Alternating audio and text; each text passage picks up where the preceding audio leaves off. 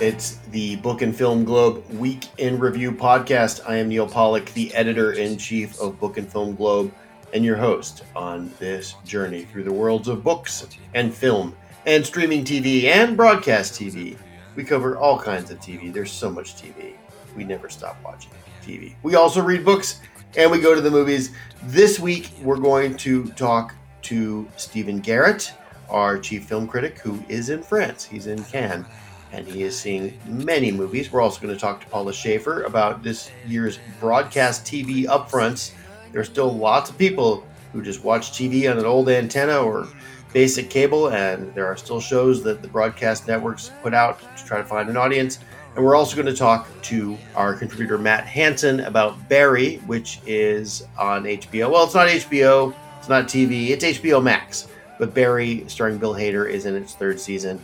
And people who are very high-minded and like HBO programming like Barry a lot. And Matt will be here to talk about it. But first, Stephen Garrett dials in from France, where it's late at night, where he's talking to me. And it's the middle of the day where I'm talking to him. But regardless, movies are on the table. We'll be right back. Bonnie and Clyde. Bonnie and Clyde.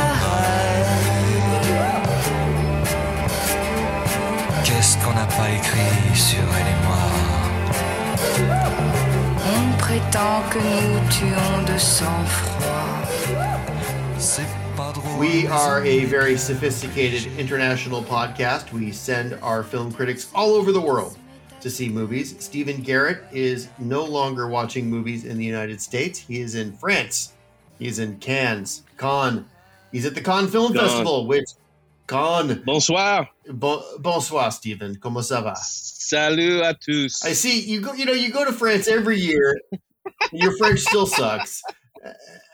Thank you. You figured you'd pick it up at some point, but that's okay. Most of the movies are in English or have subtitles. But unlike the Sundance Film Festival, they're actually showing movies in France. And Stephen, it's the second year in a row you've gone, and he is here with me today to report from the French Riviera. I mean, humble brag. This is not the second year I've gone. This is actually the 30th year that I've gone. I first went in 93. Second year in a row, because it didn't happen. Oh, well, that's true. It got hiccuped.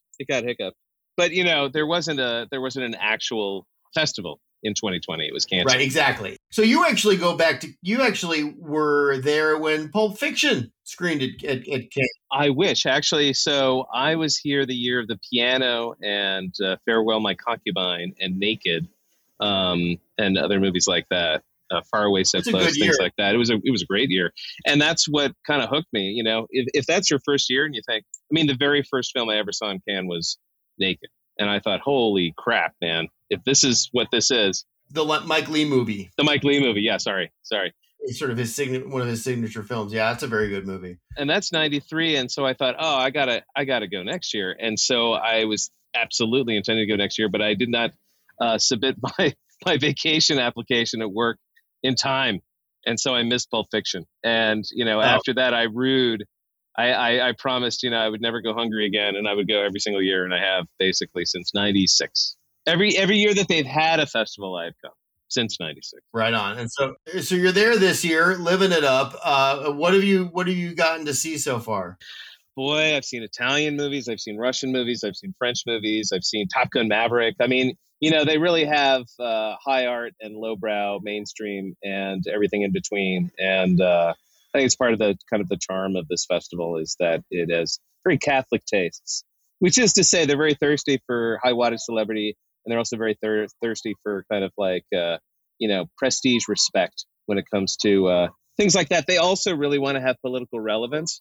And so, I thought the funniest thing was the opening night film, for example, which opened with Michel Hazanavicius's movie Coupé, which was a zombie comedy, which actually was supposed to be at Sundance. And then he pulled it because he wanted it to debut at a festival with an audience and not just streaming, because when Sundance when everything's streaming, he pulled the movie. And then by against all odds, it's opening night film at this black tie event.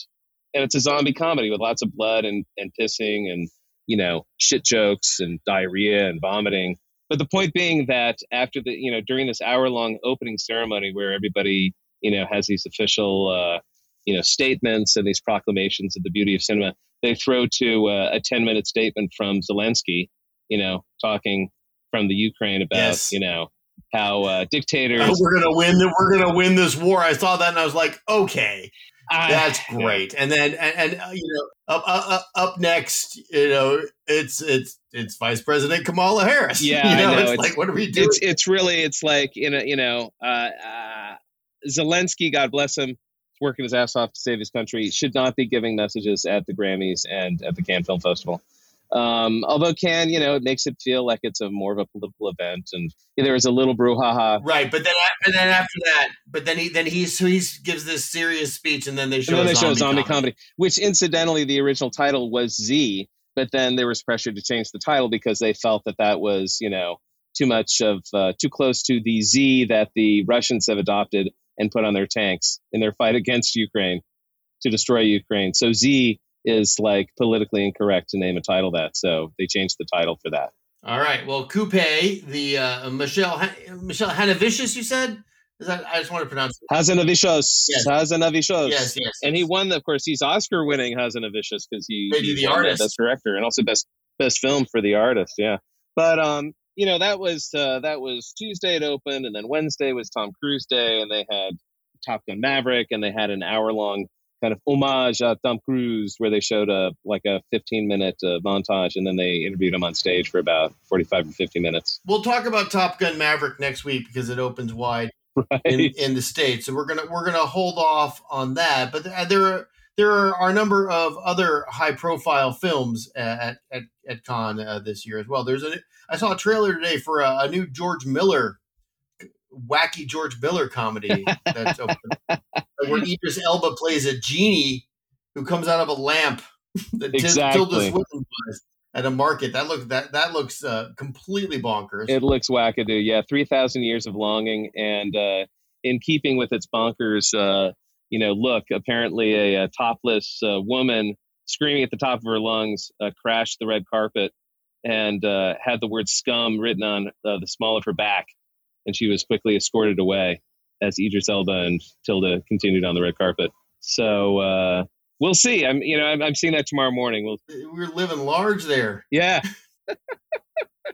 Another film that is opening. You said you're seeing it on Sunday, although by the time this airs, you will have seen it, and your opinion will be secured. Is Men, the new Alex Garland movie starring Jessie Buckley. Now, I have a review of Men up on the site today. I saw Men, not at a film festival, but at a theater in Austin, Texas, at 10:30 at night on a Thursday.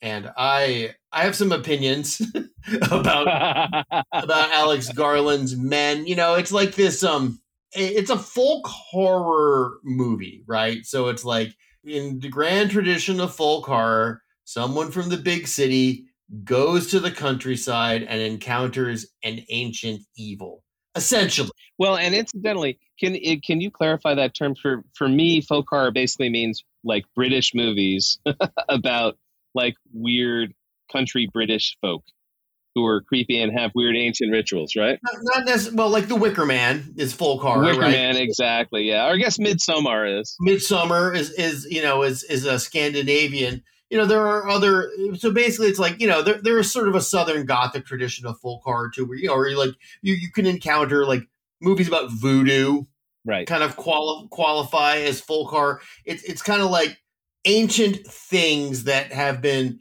paved over by Christianity and other forms of modernity come back to haunt the bourgeois, basically.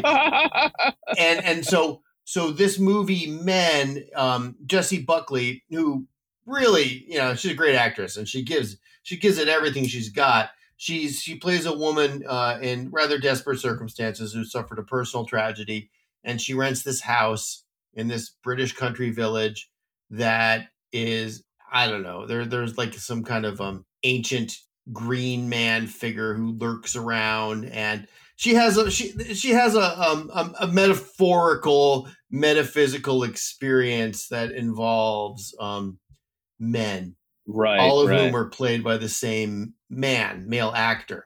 with various forms of prosthetic teeth in his mouth. And it's very weird. And it's the last third of it is just a spectacularly hilarious gore fest of just like, I mean, you're talking like midnight movie mania. There's no way this is going to be mainstream hit. I mean, it is. Wow. It is. It's not. It's a little creepy. It's creepy and it's a bit scary, but mostly it's just gross and weird and kind of confusing. And my problem with the movie is that Midsommar is such a great movie because it has such a compelling story, and and the narrative just drags you down this path of dread one stage at a time, whereas Men is just dread from the beginning and dread until the final shot. And there's and it doesn't, the plot, it's like a dream sequence, like an hour and 40-minute dream sequence almost. Yeah. It's pretty tough sledding, I have to admit. Yeah, it's interesting. It seems like a tough sell. It's not. I mean, I like Alex Garland. He makes some pretty trippy movies. But this one, just from the start, just didn't really seem to grab my imagination. And the teaser and then the trailer. I mean, it was funny because the trailer I watched and I was kind of like, huh? And then I watched it in a movie theater and it was so funny. It's just a great reminder how fun it is to watch trailers with an audience in a theater, because you're getting people who don't seek out the trailer. You're getting just random people who are like watching it for the first time, and their reactions are like hilarious. And the trailer is like lots of sound, lots of images, and that's because the movie is a lot of sound and a lot of images. There's no story. Alex Garland's his last two directorial efforts. One was Annihilation, which was a very trippy sci-fi movie, but it had a plot, and it was based on a very popular book by Jeff Vandermeer.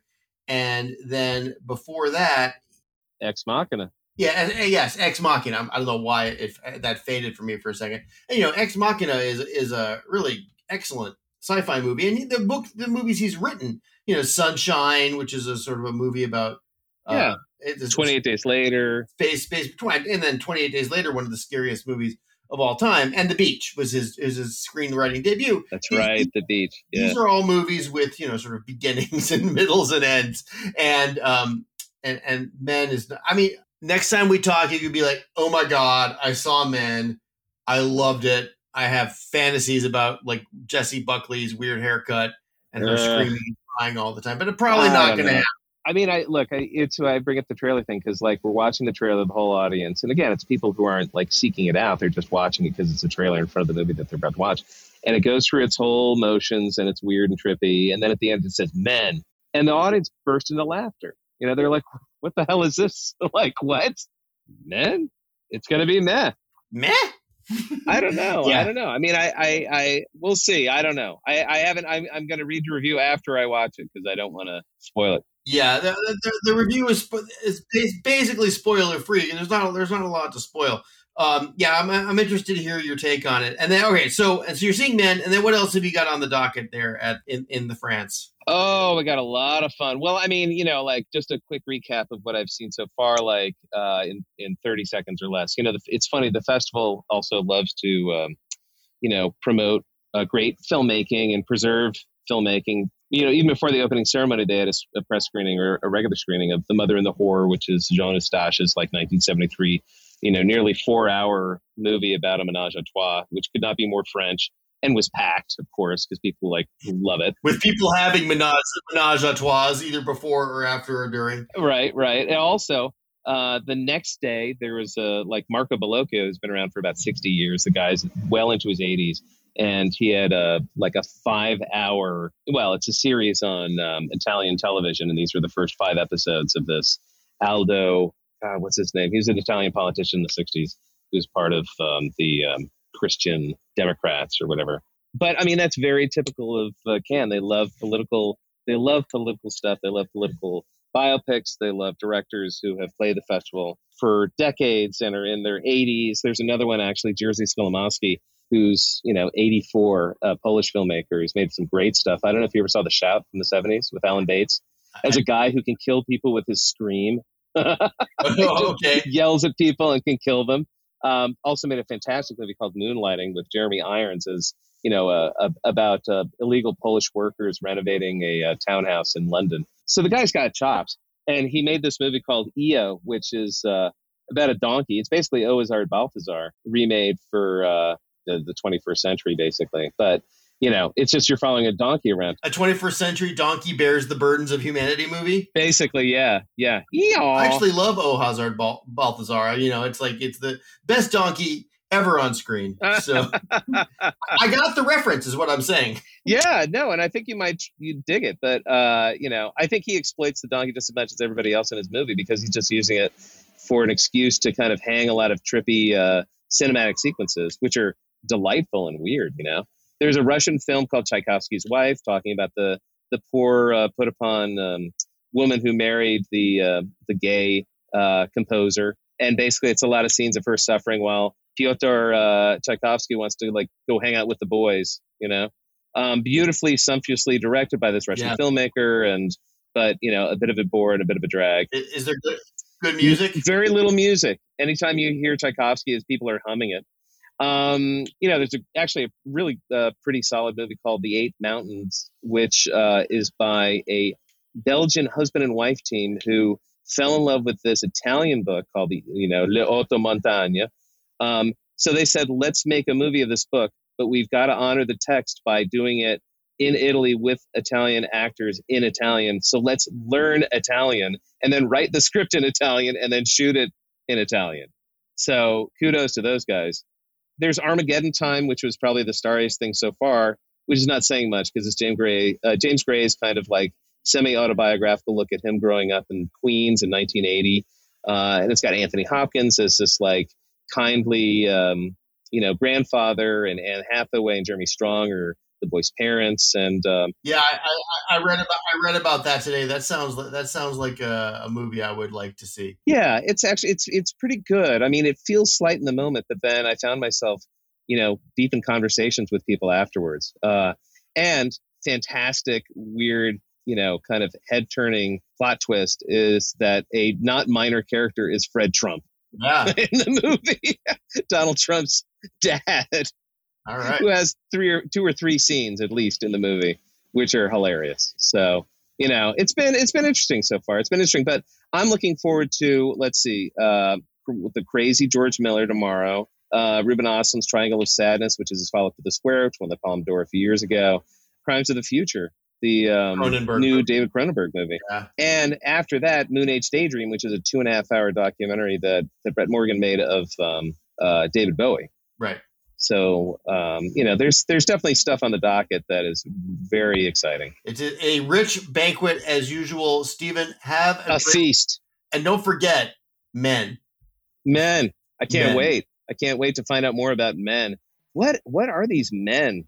Don't tell me about these mysterious creatures. They're men are terrible. We are men. We are terrible. Stephen, have a good time there in France, and we will talk to you soon. A bientôt.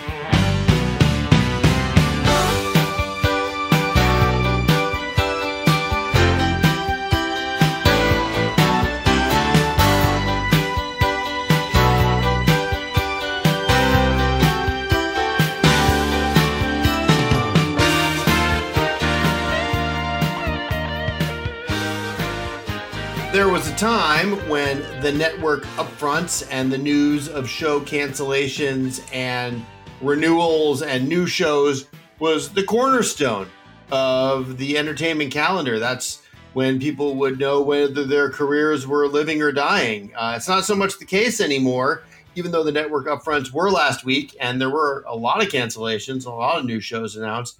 It just kind of passed on by in a wisp because that's not how the TV business works anymore. But regardless, we have covered it here on Book and Film Globe because it's still a substantial segment of the entertainment industry. And Paula Schaefer wrote a great piece about it. Hello, Paula.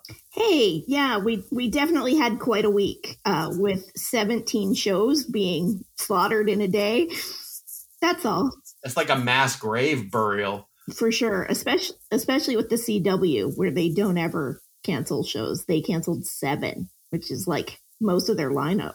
Well, it's a sign that A, no one's watching them, and B, they obviously have to try something new. So let's before we talk about what's going to be coming up in the fall, and will probably soon disappear without a trace, but before we talk about that, let's talk about what got the axe. 17 shows. So what were the significant mortalities? I mean, some of them were kind of like, yeah, whatever, who even knew what that was? But Legacies on the CW was a surprise because that's a Julie Plec show. And generally her last couple shows, Vampire Diaries, the originals, went for a lot longer than that. And they have really diehard fan bases that expect those shows to get a nice, tidy ending. And Legacies did not. It left on a big cliffhanger. People were pretty upset about that. You know, all 300,000 viewers were sad. I wish I had 300,000 viewers or readers or whatever, but yes, that's not a lot for a TV show. Okay, so Legacy is not leaving a legacy. What else are we looking at? Another weird one was Magnum PI because it's got steady ratings for CBS, which means, you know, maybe 3-4 million viewers an episode, which is in today's TV landscape a lot-ish. You know, steady. And it's that CBS audience that that sits comatose in front of the screen from 7 to 10 or 8 to 11 or whatever the time zone they're in and watches whatever CBS serves up. Exactly. And then on Fox, it's not necessarily shocking, but they had a show that had 100% on Rotten Tomatoes, Pivoting. That's just a new sitcom. And they were like, nah. And, you know, like Seinfeld and Cheers were both really low rated when they started too. But they weren't called Pivoting. Exactly. It's a terrible name for a show. That's where problem one probably happened. Pivoting. What's that? What is it? Is it about like a basketball player learning moves in the post? No, it's about friends who come together when a friend dies. Something along those lines, and they pivot their lives. Millennial Big Chill play, basically. Exactly. Yeah, forget it. Forget Pivoting. Pivoting no longer exists. And the people who created Pivoting will be like, well, we created Pivoting when they're trying to sell a show a dozen years from now. Well, you remember Pivoting? Everyone's like, no, I don't remember. I don't remember Pivoting.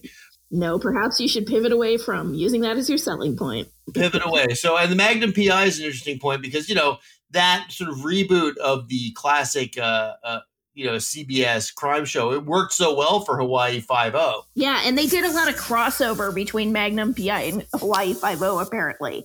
Like, they really wanted both shows to happen. There was a crossover episode. I think there were a lot. I think the new Magnum PI failed because there was a lack of mustache. Yes, the shorts were too long. There were not enough women in bikinis, probably. And there was no mustache. And no mustache. I would have, if I had been the head of programming, I would have mandated a big bushy mustache. That's literally why people liked the show. And also, you mentioned the piece that Blackish is no more. That was a very successful show for a number of years, but I guess it kind of ran its course. It must have. It just kind of, boom, just gone. Like no fanfare, which that's kind of surprising because it had a lot of acclaim and it was on for a long time. But yeah, now it's just gone. All right. Well, sometimes that just happens with TV. What's interesting, though, is that it's not like the networks aren't trying. You know, like they announced a huge slate of shows, and you cover that as well in your piece. Yeah. They have a lot of ideas. They're just throwing, the spaghetti at the cabinet to see if it sticks, and it sounds kind of like a mixed bag. There's nothing that I saw was coming that I was like, oh, yes, I have to watch this. I would point out from the list you put, I would say two shows appear to have a chance to at least go multi-season. One is the reboot of Quantum Leap. I know you laugh, but it has it's like time travel is popular. That show Timeless was on NBC and they canceled it and then fans petitioned to bring it back. And, I feel like a reboot of what I loved about the reboot of Quantum Leap, though, is that they advertised it as having a diverse and non-binary cast. Which is why everybody was watching Quantum Leap in the first place. They really know what people are after. The original Quantum Leap had a very binary cast. Yes, very much so. Scott Bakula.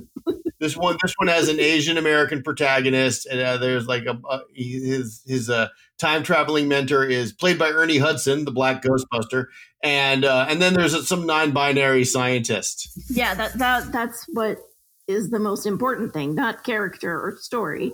Just The non-binary part for NBC viewers specifically. Yeah, that's what they're looking for. Okay, and so there was the Quantum Leap reboot. The other thing that I felt like had a strong shot was it's a CW joint, the Gotham Knights, which is an adaptation of a sort of a line of DC Comics where Batman dies, and it's like kind of the Batman family, like Robin, Nightwing, Batgirl, I don't know, Bat Dog, Bat Cat. I'm not exactly sure who else joined, and they team up with like the sons and daughters of Batman's villains to like fight stuff.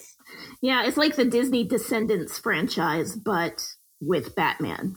I would be surprised if that gets canceled, although the CW canceled Batwoman. Yeah, on a cliffhanger. So, as for the rest of it, the one thing you pointed out in your piece that was hilarious was that there are two separate shows on network. One is on ABC, right? And where was the other one? They're both on ABC. Two shows on ABC, one starring Hilary Swank, where women are having like a life crisis and they try to get their act together while working for newspapers. Yep. Not one, but two. Two shows on the same network about the same thing. Newspapers. Yeah, very modern. I mean, newspapers do technically still exist. I see them sometimes if I'm at a coffee place, or if there's sometimes some of my older neighbors have them on their porches. But I mean, when was the last time you subscribed to a newspaper? My 87-year-old father doesn't even get his newspaper anymore because he's like, no need for that. And he doesn't even know how to use the internet. That's how much newspaper is not a thing. And I'm a journalist. My first job was at a newspaper. Yeah, if anybody would be interested, it would be you. Like, oh, good. Yeah, I love like old movies about newspapers, but it's like, really, you're going to go work for I mean, they're all like manned by these skeleton staffs, and it's like all a bunch of cobbled together wire service copy. Very, very strange, a very, very strange choice. But that just shows you like how shielded from reality people who create TV shows are. Yes, it feels very much like, oh, we need some shows about women. What if women are falling apart? What if they need to do something interesting? Newspapers. There's not even like, I mean, there are a lot of dumb shows about like women at magazines. Yes, there are. And CBS has a new one coming up with Marcia Gay Harden she's a lawyer whose life is falling apart. And her son, the private investigator, is going to help her. So we have lives falling apart. Right. Why are women's lives always falling apart? There are no men with lives falling apart on this lineup. What's with that? You're just all way together. I don't know if your life is falling apart or not. I suspect to some extent. But if it is, Paula, I suggest that you go get a job at a newspaper. I've already got the hatch, Mitty. You can work in the classifieds department. Maybe you could like be a Miss Lonely Hearts for a newspaper. Yeah, that's my dream. All right. Well, we have covered this. We have covered this topic that everyone's so busy writing about what the next thing on HBO or Netflix is. People are neglecting these little broadcast shows. And but we continue to cover them. It's like an amusing side thing of like it's almost at this point like we're covering radio drama. Yeah, or we're talking about stories that we read in the newspaper. Exactly. So we covered it this week on Book and Film Globe. Paula's here to talk about it. Thank you, Paula Shaver. We'll talk to you soon. I did it. I didn't ask you how you were.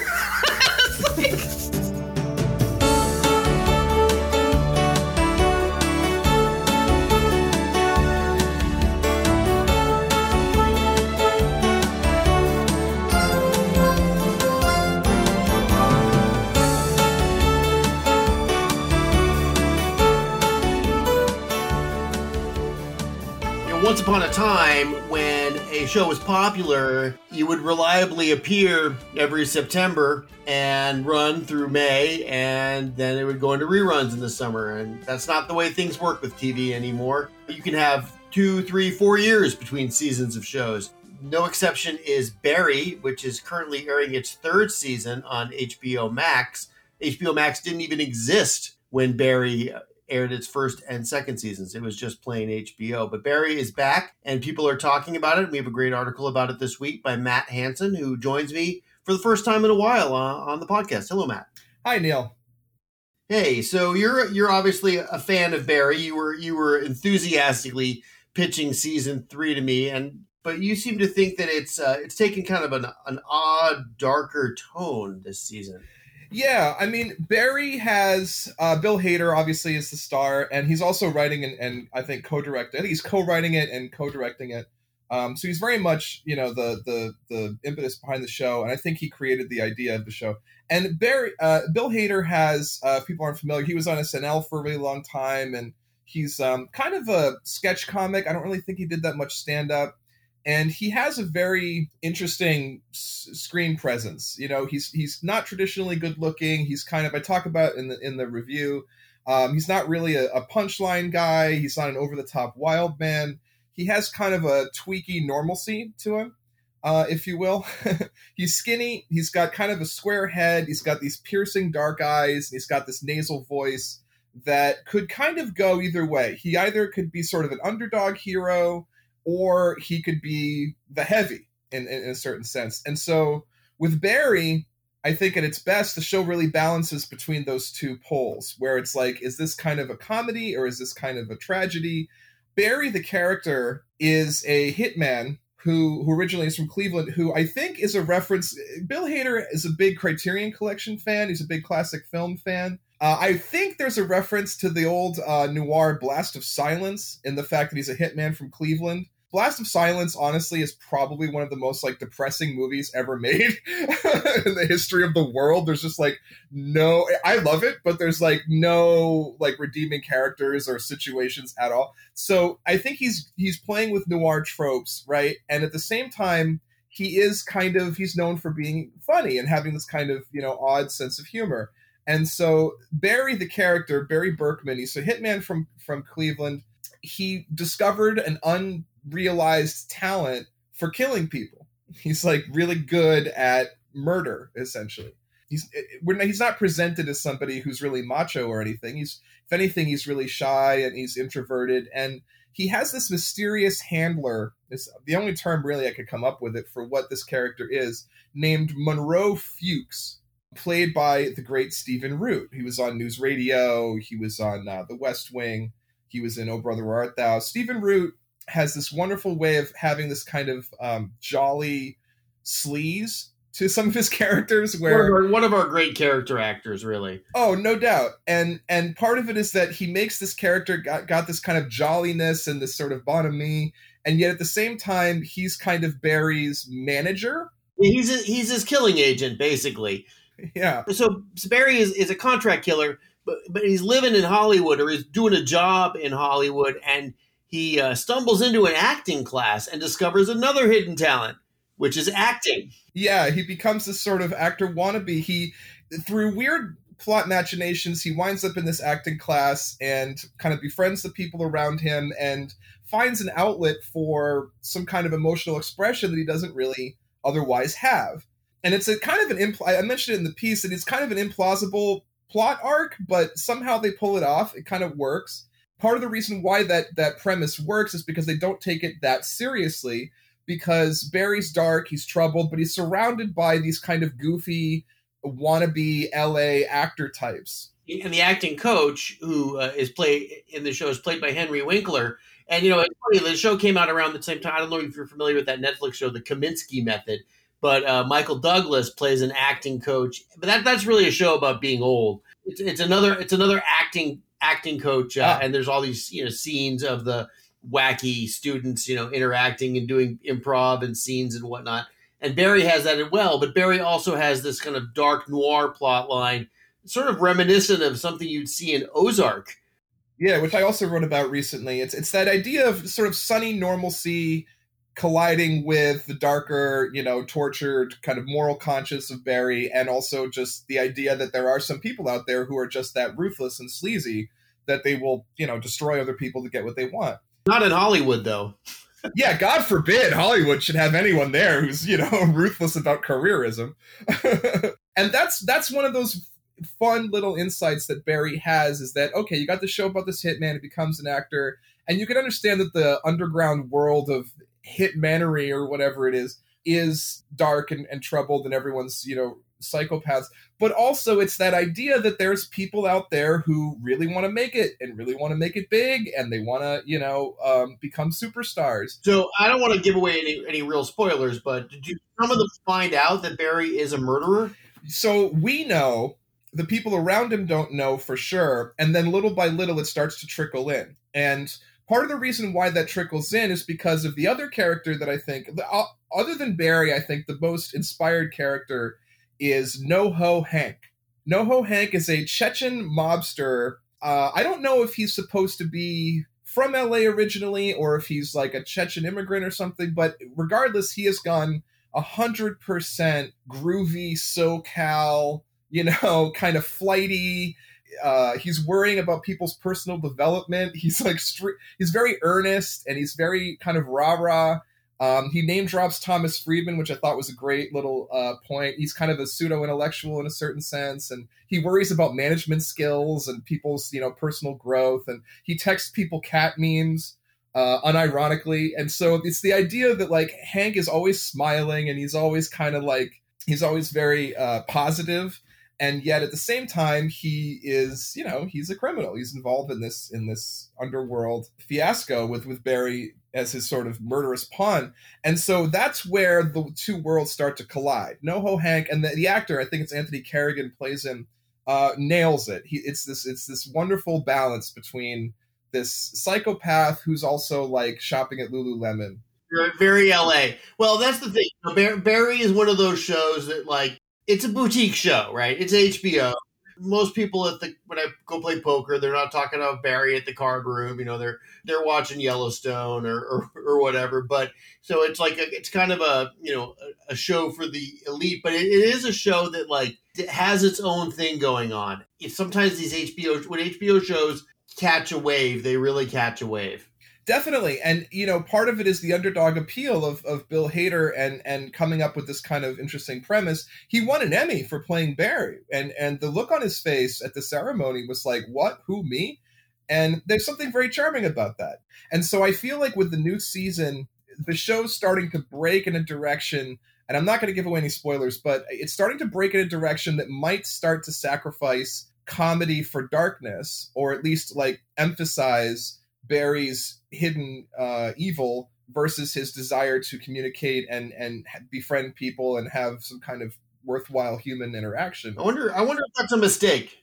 That's what I'm saying. Yeah, I'm curious. I'm not a big fan of people who want the audience to dictate how the shows turn out. I really hate that. I feel like the creator, the artist, the writers of the show should be the ones in control of what they're going to present. Yeah, obviously the show is going to do what it's going to do. But it is sometimes disappointing when there's such a big tonal change. Right. All right. Barry is airing on HBO Max now. Matt Hansen has a piece about Barry up on the site this week, and it's always a pleasure to talk to him. You got a lot of great insights about you watch TV more intelligently than the average viewer, Matt. That's what I'll say about you. You give it a lot of thought. So we will talk to you soon. Oh, thanks, Neil. I really appreciate that. Her name was Lola. She was a showgirl with yellow feathers in her hair and a dress cut down her there. She would merengue and do the cha-cha. And while she tried to be a star, Tony always tended bar across the crowded floor. All right, thanks, Matt Hansen. Barry is now streaming on HBO Max. Season 3 of Barry. After 3 years, Season 3 is here. 4 years from now, you'll see Season 4 of Barry. Also, thanks to Paula Schaefer for talking to me about the broadcast TV network's futile efforts to find an audience and all the hilarious cancellations that occurred this season. And, of course, thanks to Stephen Garrett for chiming in from the Cannes Film Festival, where he is living a life of cinema and leisure while the rest of us toil here watching Netflix. I'm Neil Pollack. I'm the editor-in-chief of Book and Film Globe, www.bookandfilmglobe.com. We cover the worlds of books and film and streaming TV and so much more. Thanks so much for listening. I will talk at you soon. He called her over, but Rico went a bit too far. Tony sailed across the bar and then the punches flew and chairs were smashed in two. There was blood and a single gunshot, but just who shot who? Honestly, the worst French accent is a Canadian accent because it sounds like a duck. Like, me quoi, me qu'est-ce que c'est que ça? At the Copacabana, the hottest spot north of Havana. At the Copacabana. Music and passion were always the fashion at the Copa. She lost her love.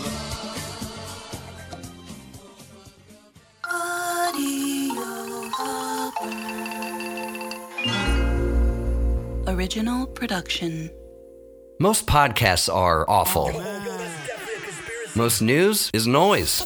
What you need in your ears is real news. Narrated. You need Audio Hopper. Human narrations of the most compelling news, culture, and entertainment stories. You choose the topics and the publications. Audio Hopper gives you a commercial-free straight read of the story. Read by real voice actors, not annoying computer voice simulators. Get a variety of points of view and real news. Audio Hopper. Real news narrated. In the App Store.